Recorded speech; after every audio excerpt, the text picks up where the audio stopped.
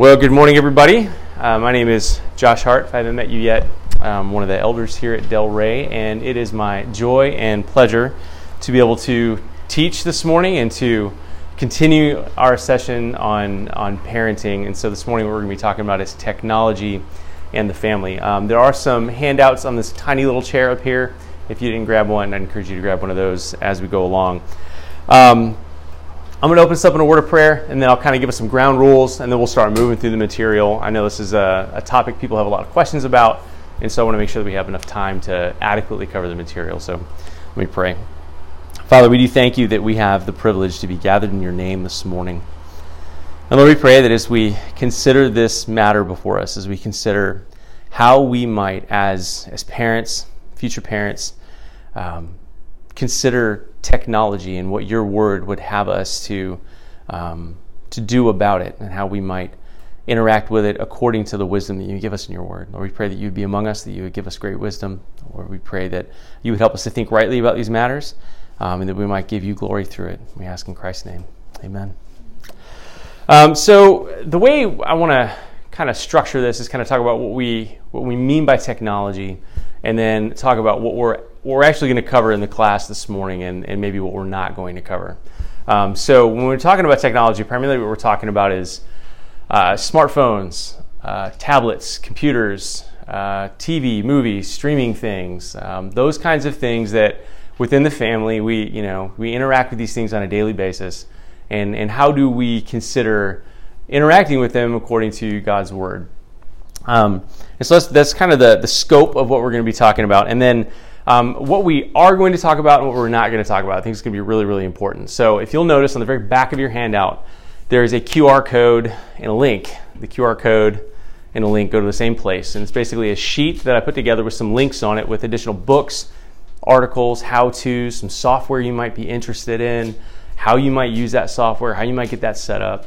A lot of the practical things that folks might have questions about. And so what we're not going to get into this morning is really how to do all of those practical things. Everybody's situation is going to be a little bit different. Just as a bit of background, I've worked in cybersecurity for over 20 years. I'm a professional nerd. If you need help, please reach out. I'm happy to help you with all of your nerd needs. And if I fall short, there are plenty of fellow nerds that I know here who'd be willing to help you out. So those really like, how do I stop kid X from doing thing Y on the internet? We'd be happy to walk you through that. But what I want us to talk about this morning is really just how do we look at these things through a biblical lens? How do we consider how to interact with technology in our lives according to God's word? And so that's really where we're going to camp out. And the way we're going to do that is we're going to go through 10 questions. You should have all 10 of those questions in your handout. And we're going to walk through those 10 questions and ask, how does technology help us or hinder us in doing fill in the blank? And there are 10 specific things.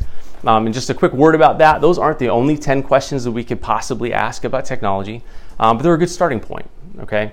And that's what we're going to do. So let's go ahead and jump in. So by way of introduction, John MacArthur had this quote. He said that the smartphone is the most forceful tool for life-destroying temptation that's ever been put into the human hand.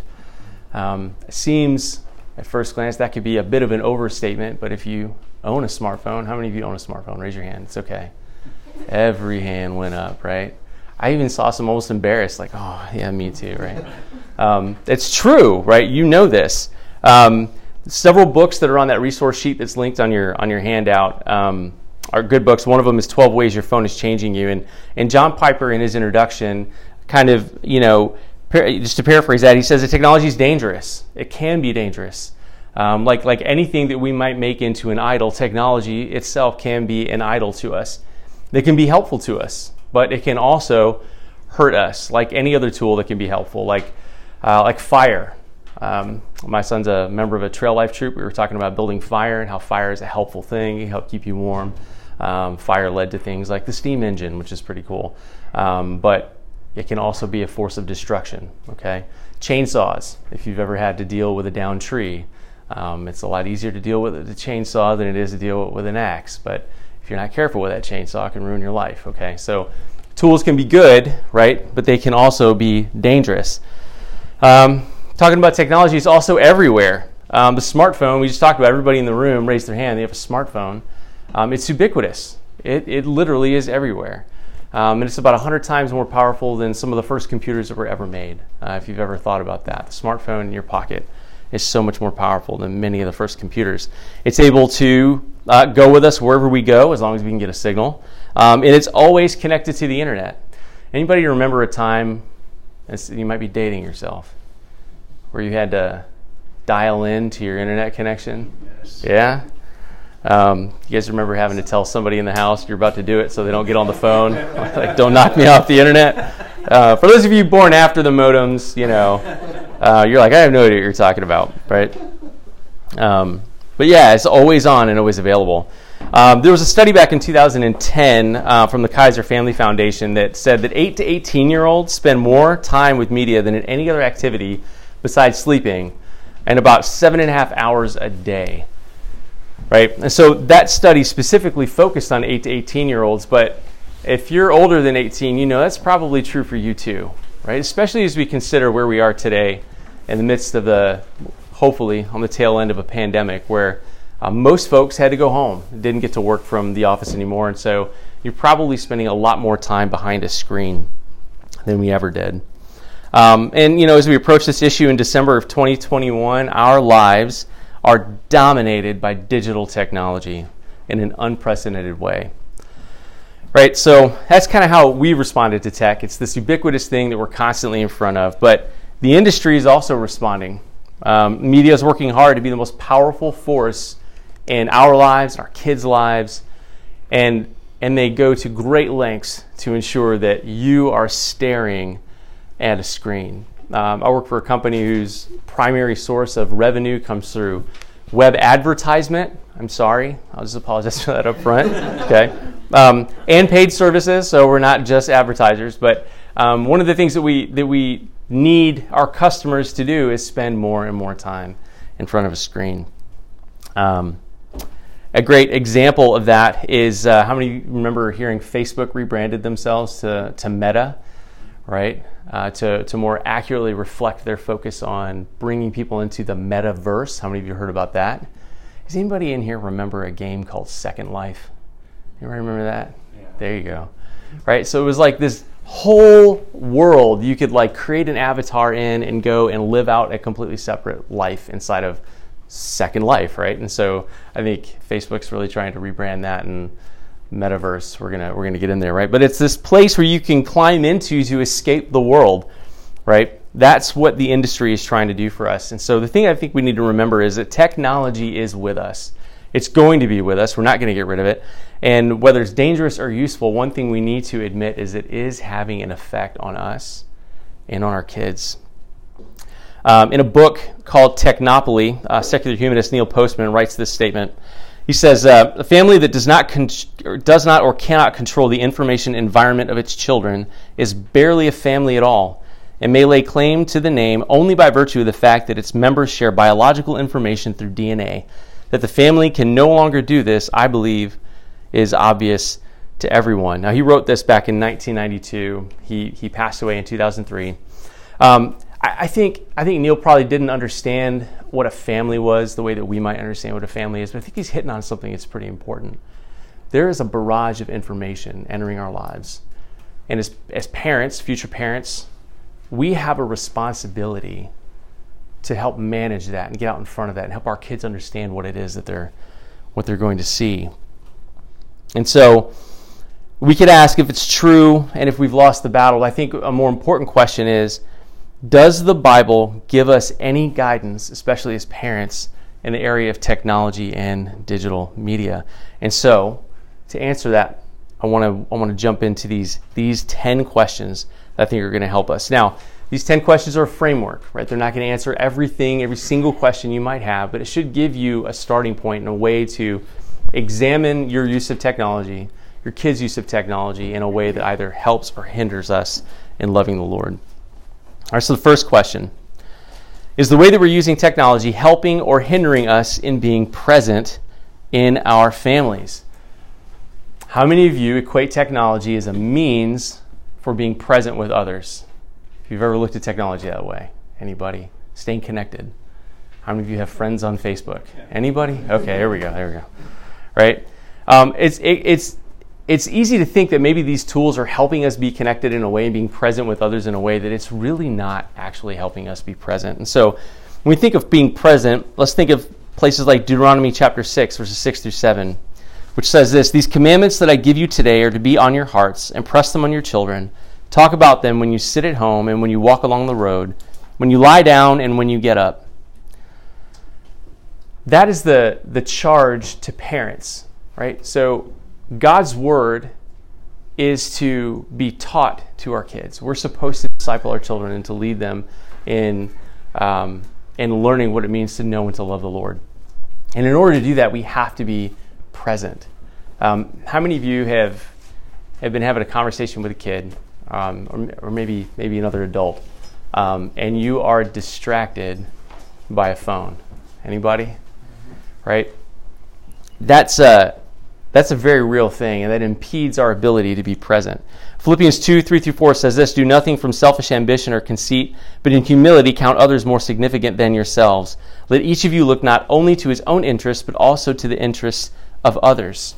And so if we're busy, consumed with a glowing screen in front of our face, or a movie that we're watching, or a podcast that we're listening to, rather than engaging and being present with our families, technology is actually hindering us in being present, right? One of the things that we've told our kids is, if you notice that Dad's not paying attention because I'm on the phone, you can absolutely say, "Dad, you need to put your phone away." Now, you might think that's a bit bold, and some of you might respond differently.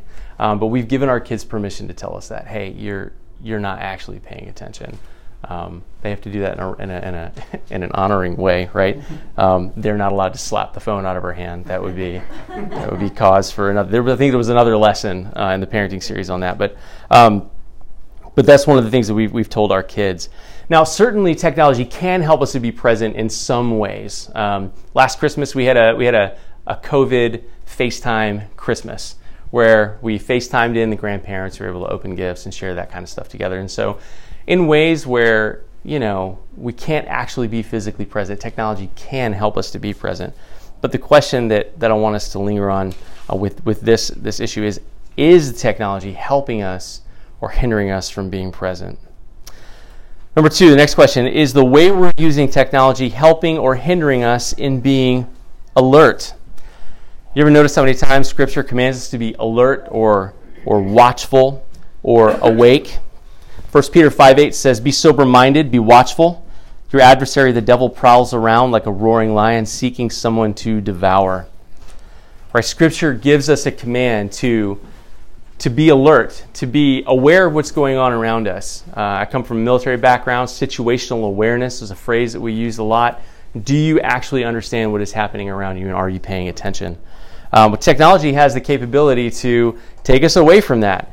I'll share an example. I was riding a metro. This is years ago. I don't know if anybody rides the metro anymore, but I was riding the metro, and I had to change lines. And so I had to go upstairs to this platform, and I'm waiting on the platform. And a train had literally just zoomed right by. And I'm standing there, and I'm looking around at all the people standing on the platform, and the lights in there are kind of dim, but everybody's faces were kind of face down, all awash in the glow of a screen, right? Any number of things could be happening on a metro platform.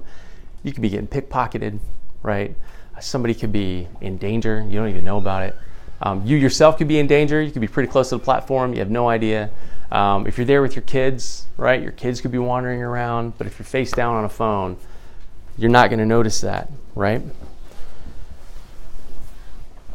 So parents, by our habits with technology, what are we teaching our kids? So what are they seeing us good morning. What are they seeing us do with the technology that we have? What are we modeling for them? Are we teaching them to be content to swim in the shallows and pass their time with passing the time, just unable to just kind of hang out? Or are we considering them to be alert? Romans 13:11 says this: "The hour has come for you to wake up from your slumber, because our salvation is nearer now than when we first believed." Is the way that we are using technology helping us or hindering us from being alert and showing our children how to do that? Number 3, is the way that we're using technology helping or hindering us in being transformed? Romans 12:2 tells us this: "Do not be conformed to the pattern of this world, but be transformed by the renewing of your mind." So there is a pattern of this world. Romans 12:2 says that very plainly, but it also calls us to be transformed. In light of conforming ourselves to the pattern of this world, we're called to something completely different. Digital media is constantly bombarding us with alerts, news, email, text, you name it. You install a new app on your phone, one of the first things it asks you is, do you want to install notifications? Do you want to enable the notifications? Do you want to know every time somebody looks up your name or picks up their own phone? I mean, whatever it might be. It's constantly bombarding us with these things. And so we have to ask the question, is how we're using technology, is that helping us to transform from the pattern of the world? There's a book called The Shallows: What the Internet is Doing to Our Brains, written by Nicholas Carr, and he talks about how our brains are malleable, and what we feed them is forming these deep channels in our mind, almost like building patterns and building habits. These are the things that are being formed in our own minds. And so we have to ask the question, what are we using technology for? What are we allowing into our own minds, into our own hearts? And what patterns are being formed as a result of that? Now, surely technology can provide opportunities for good things, right? There are great podcasts you could listen to. There's great music that you could fill your home with through technology. There are books that you could read electronically, although I will say that paper books are way better. That's just my plug. You don't have to go with me on that. But there's tons of ways you can use technology to help form those paths that are going to help us to love and to honor God. But the question would be, how are you using technology to be transformed? Are you being conformed to the pattern of this world through your use of technology? Are your kids being conformed to the pattern of this world through how they're using technology? Number 4. Is the way we're using technology helping or hindering us in growing in wisdom? How many of you have heard the phrase information age? Right? We are in the information age. We do not lack for information, right? But that often blurs the distinction between knowledge and wisdom. And just because it's on the internet doesn't mean that it is true, doesn't mean that it is good, it doesn't mean that it's even useful, okay? There's a lot of really not useful things on the internet. I think TikTok has got this corner of very unuseful stuff on the internet. I'll go on record on that one. Anyway, so we need to help our children see that we're in a mire of often useless, entirely useless information, misleading headlines, reactive and emotional arguments. Facebook, right? The Facebook algorithm is designed to elicit not only your continued use of the platform, but also elicit emotional responses to the things that are presented to you. When you go to these different places, some different social media sites, they are designed to feed very specific things in you that are going to cause you to respond in a way that they can predict and monetize. Okay? And so when we consider the fact that there is a ton of information out there, we need to also recognize that not all of it is helpful or useful in giving us wisdom. All right, so what do we do about that? How do we help our children to see that? Well, one of the things that we can do is we can tell them to take a break from technology, right? You can set limits on what they can and can't do, when they can use technology. Encourage kids to read books, like legit real books, right? One of the things that we have done a lot of is make heavy use of the library. Now, just like the internet. Not everything in the library is true. Not everything in the library is useful or helpful, okay? But there's books there. And so would encourage us to consider what are those books that would be helpful for our kids to be reading, encourage them to do that. Those are things that we can do. Give them older books, things that have stood the test of time. The other thing is I would say I encourage all of us as parents, and whether you've got older kids or younger kids, things to be thinking about, to regularly engage with what your kids are listening to, watching, reading, engaging with online.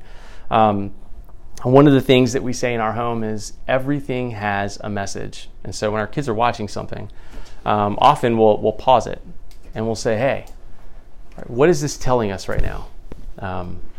What is the, what's this character doing, and how does that encourage you to know and love the Lord? Are they responding to things in a way that maybe we would respond to? What do you see that's different? What's the underlying message here that may not be very overt? Those are really good exercises. I encourage folks to do that. As parents, we must be involved in helping our kids discern the signals from the noise. And I'm just going to be honest, the information age is a lot of noise. Okay, and so it's going to take work. Proverbs 1:7 says that the fear of the Lord is the beginning of wisdom, and that fear should cause us to stand in awe. And the more we do so, the more we will be able to distinguish the signal from the noise. The more that we consider God and who He is, the more we consider His Word, the more we're going to be able to do that. And so the question is the way we're using technology helping or hindering us to grow in wisdom and the fear of the Lord? Number 5, is the way we're using technology helping or hindering us in being patient? All right. Not throwing stones. How many of us have an Amazon Prime membership? Show of hands. Keep your hands up. All right, great. How many of you have ordered something on Prime over the holiday season this year? Come on, keep them up. You know you did. Don't lie. Okay. How many of you had a shipment show up later than was expected? Anybody? There you go. How did you respond to that? Unbelievable. Right? They say same-day shipping. I expect the clips to show up. Amen. That's exactly it, right? We are like, we cannot fathom that a delivery driver was late, right? Overnight delivery said it'll be here by 4 a.m. It's not here. What happened, right? Technology has this way of getting in the way of our growing in patience. I know that that story about Amazon Prime, that's totally true. It's funny, I was just talking with Krista about it this week. We ordered some things online and that have not yet shipped. So I'm like, come on, where's my stuff? And so I'm not saying that, hey, I'm over my ivory tower. That's not something that affects me. But I just want to say I'm a fellow sinner with all of you, and we struggle to be patient, right? But in technology, the name of the game is faster, better, more bandwidth. 5G, right? 5G's coming out. You've seen the commercials.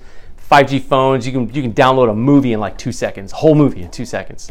Like, who needs to download a movie in 2 seconds, right? It's going to take you longer than 2 seconds to watch the movie. Like, what's going on, right? But those are the things that are being sold to us, right? But repeatedly, we are taught in Scripture that the wise man is patient waiting for his farm to yield fruit. With others' faults, we're called to be patient and bear patiently with one another, okay? And so fulfill the law of Christ, right? It means we must be able to focus and hold our attention on things and not always looking for the next thing, the quickest thing. And our kids also need to be taught how to persevere.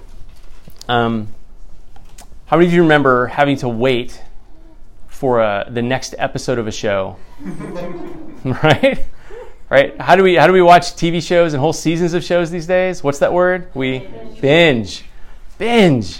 Right? That used to mean something very different. Today that means I'm going to watch 8 seasons of whatever, like before dawn, right? So, but our kids are learning that too. I remember the first time we watched something on TV and there was a commercial, and our kids were like, "What is happening?" Like, what is this part of the show? We're like, no, kids, this is not part of the show. We don't understand this. And then after a while, they're like, Dad, it really sounds like they want us to buy something. Like, yes, that's That's exactly it, right? Or what about this? How often have you texted somebody and then you saw that they read your message and you're like, where's the reply? Like, what are you doing? The friendship's over. Yeah. If that's been me for any of y'all, I apologize. Anyway, on either side of that. But again, we need to take some time and recognize what technology is doing to us in the area of patience, right? Is it helping us or is it hindering us in being patient? And what steps might you take? And those things are going to look very different from person to person. That's why I'm not being very prescriptive up here. In general, I would say take a technology fast from time to time. Unplug, right? Get outside. Go somewhere where there is no signal, right? Those places exist. Shenandoah National Forest is not far. It's kind of hard to get a signal out there. I tried. I'd encourage you guys to go visit stuff like that. But yes, how is our use of technology helping us or hindering us from being patient? I'm going to pause here just see if anybody's got any questions thus far. I know we're moving really quickly. There's a purpose behind that. I wanted to reserve a few minutes at the end for any kind of questions. I know some of you might actually have how do I use Covenant Eyes kind of questions. I want to allow some space for that. But if there's anything that you've got questions, comments, or anything on anything we've talked about so far.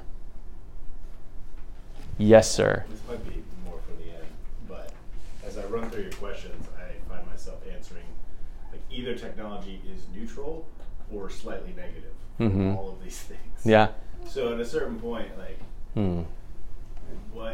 what does it look like to dramatically change my relationship with technology? If for me, those diagnostic questions kind of lean in a certain direction. Yeah. No, that's fair.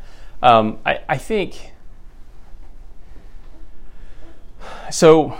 There are certainly going to be helpful and good uses of technology. So, for example, I pay my bills online, right? Digital banking's a really awesome thing. Does anybody remember trying to balance a checkbook by hand? Does anybody still do that? I will not shame you. I will probably hold you up on a pedal. How do you do that, right? So there's some useful things in technology, and I think those are great things to embrace, good to use. In fact, often we can't do things without it. There are certain situations you can't get around that. But I think, and I'm gonna butcher this quote, but I think it was John Piper who said that when we get to heaven, we're going to have absolutely no excuse for having a lack of time for prayer. When we consider all the time we've spent on Facebook, I'll probably talk about this here in a little bit, but there is a reason why on social media you can just keep scrolling, right? You ever notice that? You can scroll and you don't ever get to the end. It's not like, oh, you've reached the end of the Facebook. No, that's not true, right? There's an infinite amount of things that algorithm can feed you that you can continue to look at. Twitter, Instagram, all of these things. All of these things are designed to keep you there and keep you there longer. And so I guess the question I would ask is, are there areas in your own life where you're like, yeah, I see I'm literally just doing that. I'll confess. There was a game, a mobile game I was playing, and I wasn't playing it a ton, I don't think. But my wife noticed that I was playing it a little too much. In fact, we were sitting in bed one night, and I was playing that game, and she was just kind of hanging out there and just kind of staring at me. Ladies, y'all are great. Love your husbands. Help them put their games away. Anyway, so I recognized I was just spending a ton of time doing that. Right, and so one of the ways that I dramatically changed my relationship with technology is, I just deleted it altogether, and I'm not going to use it. I'm not going to do it at all. And it was a really good thing for my son and I to talk about, because that was something he was struggling with. He's like, I really want to play video games all the time. And I was like, dude, I get it. I'm there. I do too. And so here's what I'm doing. I'm putting it away. Just not going to do it. And again, we'll get into this as a couple points, but that's really helpful for us as parents too, just to kind of tell our kids, hey, I'm a fellow sinner and sufferer like you, and these things affect me as well. So I don't know if that's helpful or not. Yes, ma'am. Asking for a friend. What if you have people in your household who don't agree with you? Asking for a friend, even maybe your spouse. Yeah. So Yeah. The quote from friend's spouse is you demonize technology. That's how strongly you feel, and they just don't see it the same at all. Well, I used to tell my wife that if she had it her way, that we'd be Amish. And so this is the parenting class, this is not a marriage class, but I will certainly throw out some helpful nuggets. Fellas, don't say that. That's a bad thing to say. I love my wife. She loves technology too. She's got a much better grasp on it than I do, and so I'm comfortable to admit that. You got to have those conversations, right? And we're going to land differently. So Krista and I land differently on different kinds of technology. We do. My particular approach has been, if she genuinely has beef with it, I'm going to defer to her on it. Because especially if it's not something we absolutely need. Like if she was like, I do not want you paying bills with bill pay. You have to write out a check and mail it. I'd be like, okay, we need to have a conversation. And let's see if we can find a middle ground here. And that middle ground should be, let's use bill pay. Those are conversations we don't have. My wife is all about the bill pay. So I'm not throwing her under the bus. But yeah, those are hard conversations to have, especially where you don't land at the same place. So advice for your friend, pray and ask the Lord to, like if you see something, or if your friend sees something, that genuinely requires change, right? We can do all we want to convince somebody to change, but unless the Lord does the change, it's not going to happen. And so prayer is powerful. Prayer is not a last resort. That should be the first place we go. And we're actually going to talk about that here in just a few minutes. So that's good. All right, let's keep going. Number 6 is the way we're using technology helping or hindering us in being content. Content. All right, so poll time again. How many people, when you're looking at Facebook, notice that most of the things you see on Facebook are advertisements for something? How many of you are often lured into thinking, I think I need that. I ordered a pair of shorts, like they were like a running shorts, that like, y'all ladies, you get like these tights that have like the phone pocket. Like guys can't wear those. But there were some shorts that had that. It was like under the shorts. I was like, I'm going to get these things. And I ordered them, and they were lame. They were terrible. They were awful. But I thought I needed it, right? I was not content in the running shorts that I had. But that's what digital media wants us to do, right? It wants us to see that we don't have everything that we need, right? That we don't have all that we need, and that the Lord has not provided that. It's Matthew chapter 6. The Lord teaches us to pray, Lord, give us this day our daily bread, and to entrust ourselves to Him that He's going to provide all that we need for our daily needs. Media and technology would have us to believe something else. The same author of What the Internet is Doing to Our Brains said this. He said, he's talking about not being able to concentrate on his work without stopping to check the Internet. He said, at first, I'd figured that the problem was a symptom of middle-aged mind rot. I don't know what that is. But my brain, I realized, wasn't just drifting. It was hungry. It was demanding to be fed the way digital media feeds it. And the more it was fed, the hungrier it became. Even when I was away from my computer, I yearned to check email, click links, do some Googling. I wanted to be connected, right? Solomon would say that is a chasing after the wind, right? And we're all guilty of this, right? Aren't we? Have you ever checked a text in the middle of a face-to-face conversation with somebody? Like, why in the world are you checking? You're like having a conversation with somebody. Now, I mean, obviously, if something's going on, you got to keep on top of that. Maybe there's a reason for that. Or about this? Have you ever stolen away from a gathering to check fantasy football scores, only to do it 2 minutes later, right? That's me. The technology is putting in front of us a non-stop list of things that we need to have, things that we need to do, things that we need to be, the kinds of people that we need to be.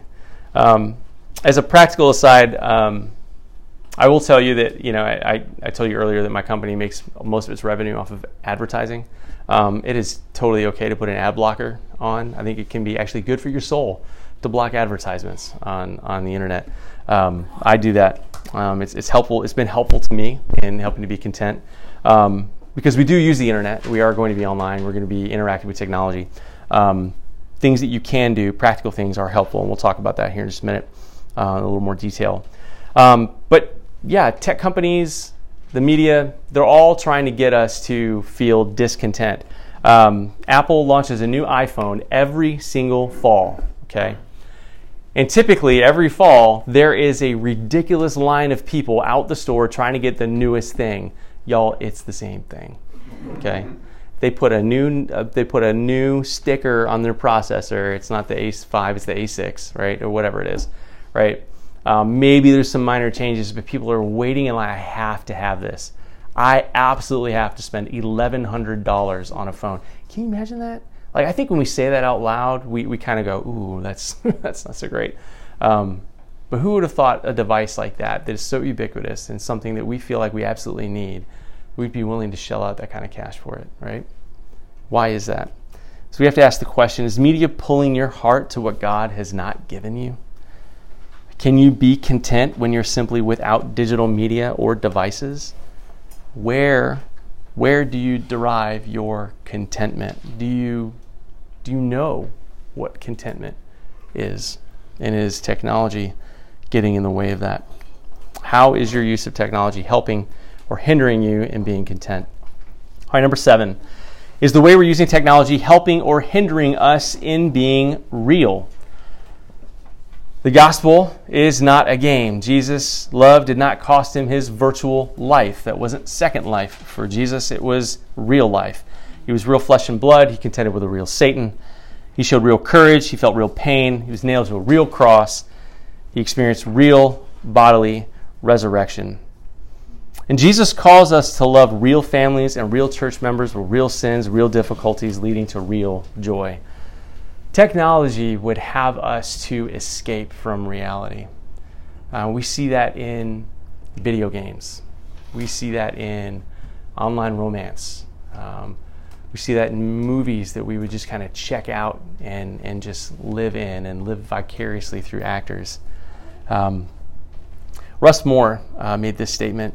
I thought it was very, very strong statement. He says, pornography promises pleasure without intimacy. Video warfare promises adrenaline without danger. The arousal that makes these so attractive is ultimately spiritual to the core. This is a generation mired in fake love and fake war, and that is dangerous. A man who learns to be a lover through porn will simultaneously love everyone and no one. A man obsessed with violent gaming can learn to fight everyone and no one. Let's train our young men to follow Christ by learning to love a real woman, sometimes by fighting his own desires. Now, certainly Russ was speaking more toward a younger generation of men, but how is that not true for all of us, right? That there are things that we experience by way of technology that encourage us to be able to engage in things without vulnerability, right? But technology beckons us into a world of seeming connectedness devoid of vulnerability. But Scripture calls us to speak truth to one another. Real flesh and blood relationships require vulnerability. Real relationships are honest. They require openness. They require admitting our faults, confessing our sins, walking through difficult things together. It requires us to experience a friend's success in the midst of our own failure to succeed, right?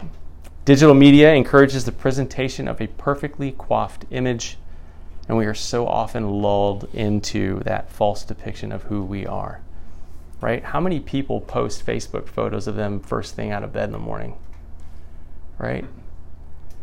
Technology promises us this window or this opportunity to present to the world what we want to present, right? We get to show the me that we want to be, the me that we get to make, right? But it's not real.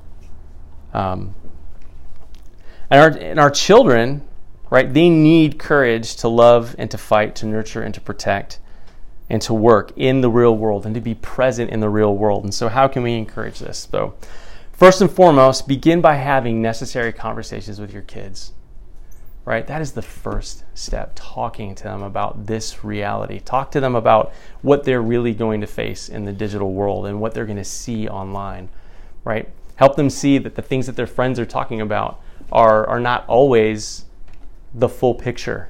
I had a conversation with my son the other day about video games. We were talking about video games. I said, "Bud, how do you perceive the privileges your friends have with video games versus the ones that you have?" Right? And so we had a really good conversation about that. And he told me about a friend of his. It seems like he's able to just play whenever he wants to. Well, it actually isn't true. I've had conversations with that friend's parents, and I had to help him understand that, Bud, you're not alone in this. Like, you do have some limits, and so do your friends. But he gets this impression based on what they're able to do and what they're able to talk about. Be willing to be honest about how you struggle with being real with your kids. Nothing prepares our kids to be honest about their own temptation than to hear us talk to them about where we too are tempted.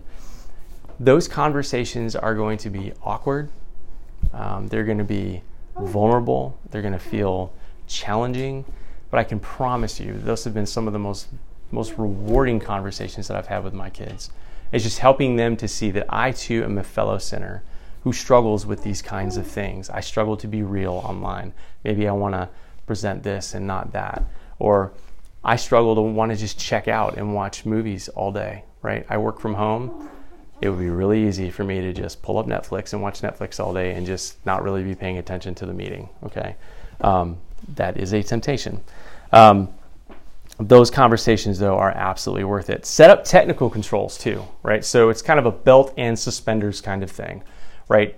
We want our kids' hearts to be impacted. We want them to be able to think about these issues biblically and understand them. But it's good to set up some boundaries. So you can do time limits, placing certain websites as off-limits websites, blocking things. We used to do screen time, make your kids earn screen time, so they had to do stuff to earn that. Those are all helpful aids and should be employed effectively. Also, talk with your kids about these controls, right? Your kids should not find out that you've somehow put something in the way by trying to browse somewhere and seeing a blocked page, right? Actually talk to them about why you're doing this and how it's because you love them and you actually care for their souls, and that is most important, and not whether or not they're able to play a particular video game or go to a website. And talk to them also about how these controls that you put in place can never remove the sinful desires that they are going to experience in their own hearts. Right? You can take any individual and you can put them on a deserted island where there is zero temptation to do any of these things, and the sin that dwells will always be there. That is so important for our kids to understand, is that no matter what software we put out there, they cannot escape that. And we want them to run to the one who was tempted as they were in every way, and yet was without sin. All right.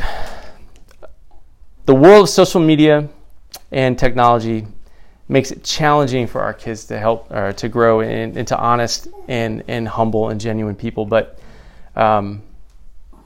that's where we come in, and that's our responsibility to help them to grow. And so the question here is your use of technology helping or hindering you from being real and teaching your kids to be the same?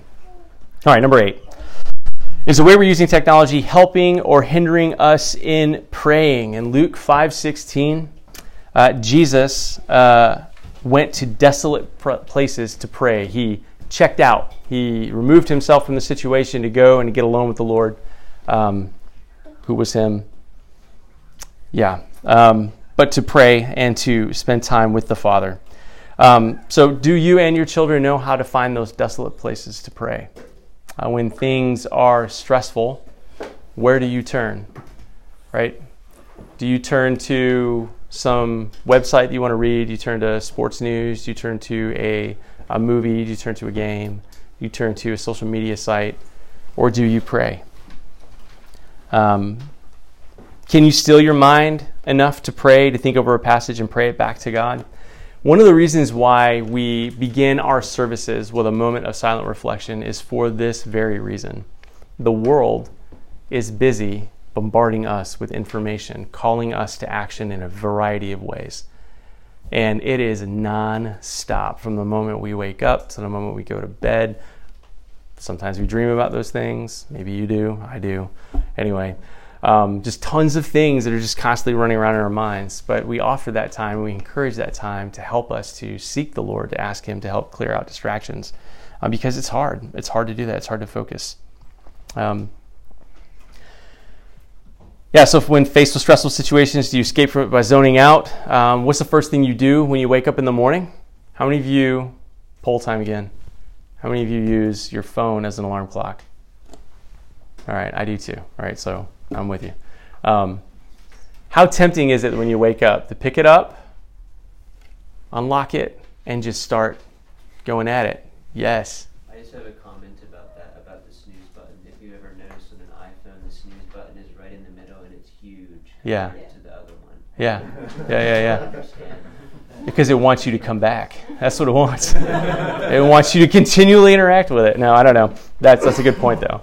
But yeah, like the temptation is to wake up, pop it open. Oh, I've got emails. Oh, I got somebody mentioned me on Twitter. I got to read that. Oh, there's this new thing. I got to look at that. You really don't.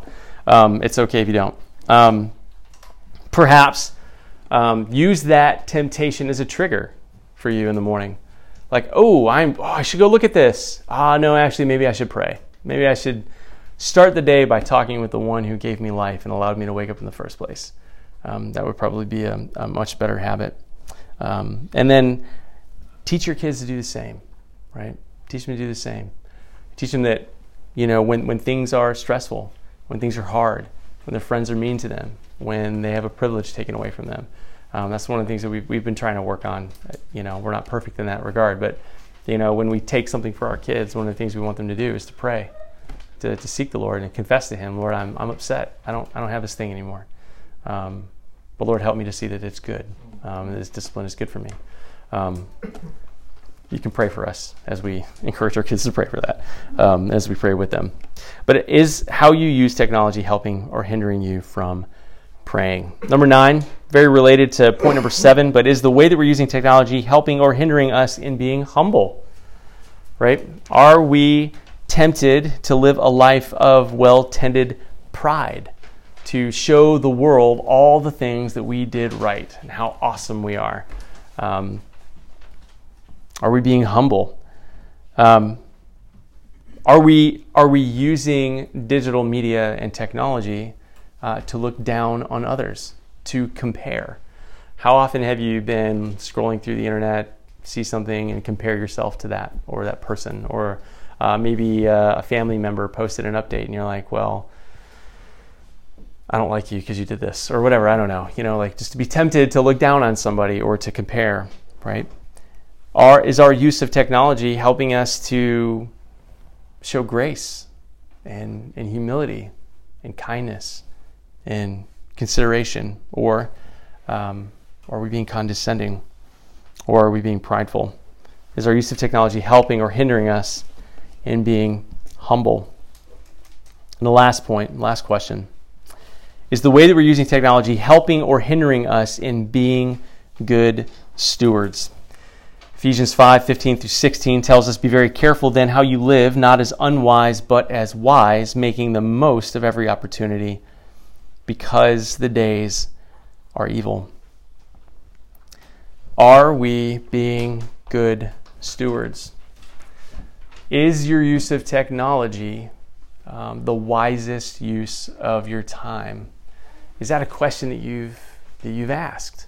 Have you considered the cost of your time with technology in the home? And what is it teaching your kids? Proverbs calls young men to diligent labor. The Proverbs 31 woman was not reading romance novels. She was married to a real man with real kids. She ran a real household. She did real things. She was engaged in real business. Certainly that's a picture of a composite person, but it's a picture for all of us of how to diligently attend to what God has given us. Our time is a finite resource. It is not anything that you can get back, right? You can plant a field and you can reap a harvest and you can replant and continually reaping, right? For as long as the Lord would allow you to do that, but you cannot get your time back. It's gone. right? When we walked in here at 9:15, from 9:15 to 10:10, that time is gone. We will never get it back. And so how have we used that time? I trust we've used that time in a very edifying, glorifying way. Technology can be a multiplier, and it can help us to be more efficient steward of our time. We talked about paying bills. We talked about being able to communicate with people more quickly. Podcasts have helped our family to learn from pastors, Bible teachers, theologians, and more. And I praise the Lord for those aids. But Psalm 139:16 tells us this. It says, "Your eyes saw my unformed substance. In your book were written, every one of them, the days that were formed for me, when as yet there were none of them." So every one of our days is written down, right? And we have the choice of how we're going to use those days and how we're going to use the time in those days. And so is the way that we're using technology helping or hindering us from being good stewards of our time? So I'm going to draw us to a conclusion, and then I'm going to open this up for some questions. If you guys are willing to hang out a few extra minutes, we can ask a few more. And I'm willing to hang out too. If anybody's got any very specific questions, I'm happy to entertain those. I may or may not have the answers. I'm a nerd. I'm not a perfect nerd, but I'm happy to help. So John Piper wrote in the intro, 12 ways your phone is changing you. He said, if you rejoice in the hope of the glory of God because your sins are forgiven through Jesus, then technology becomes a kind of friendly pack mule on the way to heaven. Mules are not kept for their good looks. They get their job done, right? And so technology can absolutely be a help to us. The reality is that we are never going to escape technology, right? All of us got to church this morning because of technology. We are able to record this session because of technology. The lights are on, technology, right? Technology is all around us, and there's some good things that come from it. But I trust that these questions have given you a bit of a framework to begin evaluating how it is that we're using technology in the home and how we're encouraging our kids to do the same. So with that, I will open it up to any questions. Anyway, yes, ma'am. Do you have any kind of overall wisdom or advice for parents who are asking the question, how much technology do I sort of give to my children and when? Yeah. Having grown up without a lot of technology, sort of elder millennial, Gen X, crossover person, My people. I'm like, I'm like, no technology, and we'll be Amish, but I don't want, I want them to experience some of that technology in our home when we can kind of shepherd them through it. Yeah. But not too early. So just can you speak to that? Yeah, I can definitely speak to that. So the question is, how much and how soon, how much and how early can we encourage technology use with our kids? I was in my 30s when I got my first smartphone. I'm doing okay. And so, I watched a video not too long ago of a guy talking about how, look how intuitive the iPad is. My 2-year-old can figure it out, right? Yeah, your 2-year-old can, should he, right? There are a lot of studies out there that have landed on several conclusions. So I'll just kind of give you that, and then I'll kind of give my commentary on that. So most people who have studied this, technology use in kids, particularly screen usage with kids, would recommend that you avoid it in the early years as best you can. Just outright avoid it. And then as they get older, 12, 13, begin to introduce, with some parameters. Now, I say that to say the world would say, hey, look, we've figured out how to make all of these things safe for 1-year-olds, and so you should get your 1-year-old an iPhone. Do it, right? Schools are going to issue, so if your kids are enrolled in public schools or private schools, sometimes the schools are going to issue your kids devices for their use, right? Going to give them Chromebooks, iPads, computers, whatever they're going to have, right? And so those are some things that as parents we need to weigh. How are we going to interact with that? I think having those conversations with your kids' school, if that's the case, is helpful. and saying, hey, look, I know you're going to give this to my kid, but, I need access to it, and I need to be able to snatch it up when kid don't need it, And some of that could be, you're old enough, you have to use this device for school, but you're going to use it in a place where we can kind of keep an eye on you, and we're going to help you out with it or whatever. When you're done, you give it back. And so I would encourage parents, don't be afraid to delay that kind of stuff as long as possible. The world is going to tell you they need it. The kids are going to be like, all my friends have one, right? I talked to my aunt. She's my aunt. She's 6 years older than me. She's more like a big sister. And so, she dressed like Cyndi Lauper when she was in high school. So if that's dating kind of where she was. So she wanted a phone in her room. Like, anybody remember hardline phones? Is that a thing anymore? Yeah, it's hardline phones, right? She had a hardline. She wanted a hardline phone in her room. Why? All her friends had it, right? She wanted that so she could make calls to people, and she wanted her own line so that nobody else in the home could pick up the phone and listen to what she's talking about. That was the thing too. So for those of you who don't understand that, those were the days, right? I used to love it. Yeah, the see-through phone. Yeah, that lit up. It was great. Oh my gosh, we should have a completely separate class to just talk about old tech, right? First cell phone, the Zach Morris phone with anyway. But so in our home, I'll say what we did.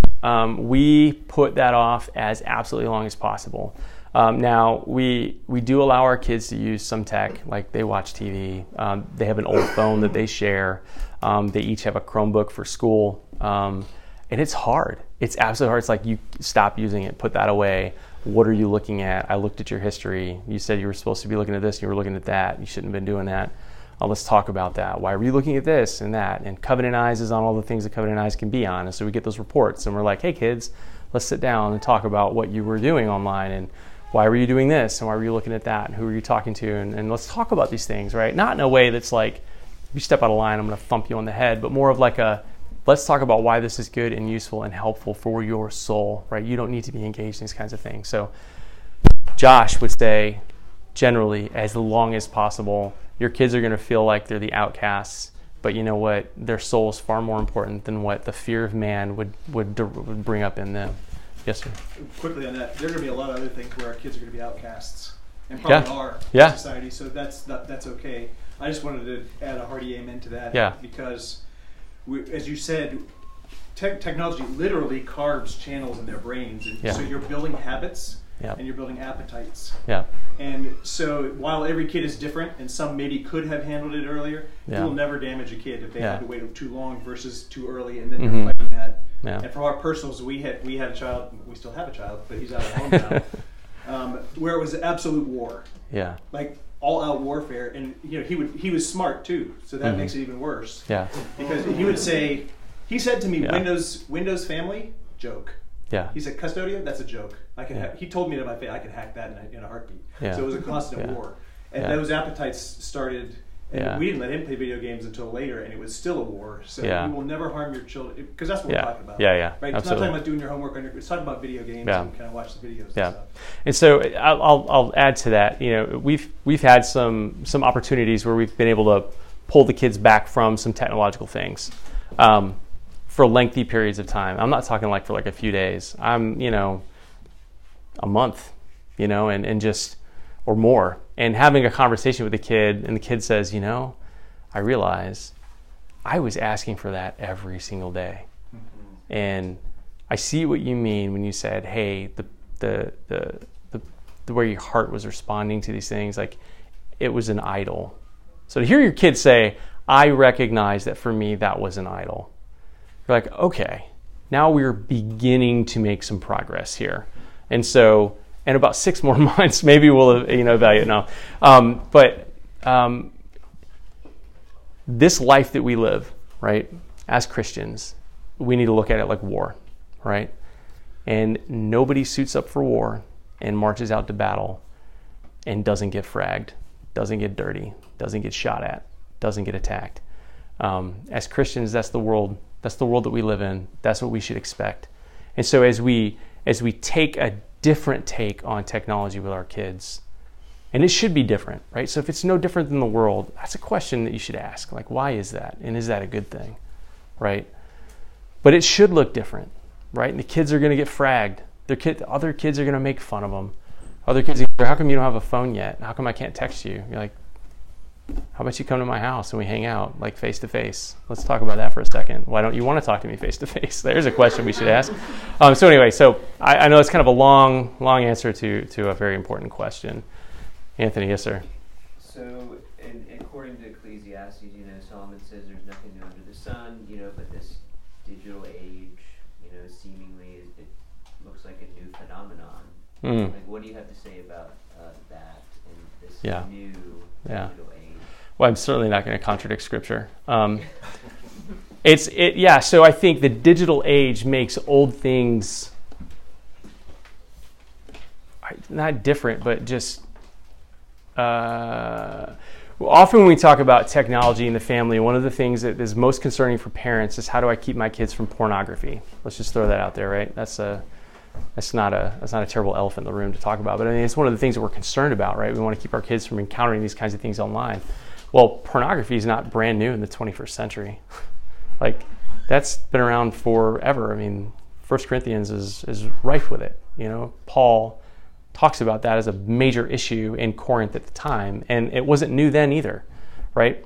When you go back, I mean, Solomon in Proverbs 6 and 7 talks about the adulterous woman, the prostitute, like the selling of sex as a means of wooing people's hearts and drawing people's hearts away from the Lord. That's as old as it gets, right? The clock says 0, right? There it was, shortly thereafter. But so I would just say that we have new ways of encountering those things by which we are tempted. Okay, we have new ways. I talked with a brother one time who was like, I remember back in the day it was really hard to get a hold of pornography because I had to walk up to a counter and ask somebody who worked there if they could hand me that magazine that was in that wrapping. And he was like, that was a huge deterrent for me because I didn't want anybody to know that I wanted to look at that kind of stuff. He was like, once the internet came around, it was like, well, I don't have to go anywhere. It's all like right here. And then with smartphones, right? Like, that screen is tiny. You can take that anywhere, right? And so as we consider, all right, we know our kids couldn't get a hold of it back then, not in a straightforward kind of way. But now, just hand your kid a phone. Like, what in the world are they able to get access to? And what are they able to look at? What are they able to see? And maybe you're able to block that stuff on their own phone, but what if they're hanging out with a friend who's got one and isn't blocked and says, hey, look at this? Or maybe it's not pornography. Maybe it's some kind of radical ideology. Or maybe it's something like, I don't know, maybe figure out a way to buy cocaine online. I don't know. I mean, that could be coming. Dark web stuff. Who knows? Who knows that they might be trading around, right? But there's a number of different things that technology makes a little more accessible. Yes, sir? Yeah, and just to follow up, so what about the seemingly newer issue of lack of face-to-face time and interaction? People developing these digital relationships. Yeah. That's really do we see that? Is there a picture of that in Scripture or in history? I mean, probably. I mean, pen pals maybe. I mean, writing letters back and forth. Paul wrote letters, right? He wrote good ones. He wrote good letters. Yeah, he did. He wrote good letters. Y'all, we're 10 minutes over, so I'm going to go ahead and pray, and if anybody's got any other questions, I'll hang out for a few more minutes, but let's pray and close. Father, we do thank you so much for this opportunity to engage this topic. Lord, we pray that you would equip us to be able to lead the young people in our lives toward greater holiness. Father, we pray that you would help us to understand how to interact with technology in a way that doesn't draw us away from you, but helps to augment what has already begun as a good work in us, that we might know you, see you, and behold your glory all the more. We ask this in Christ's name. Amen.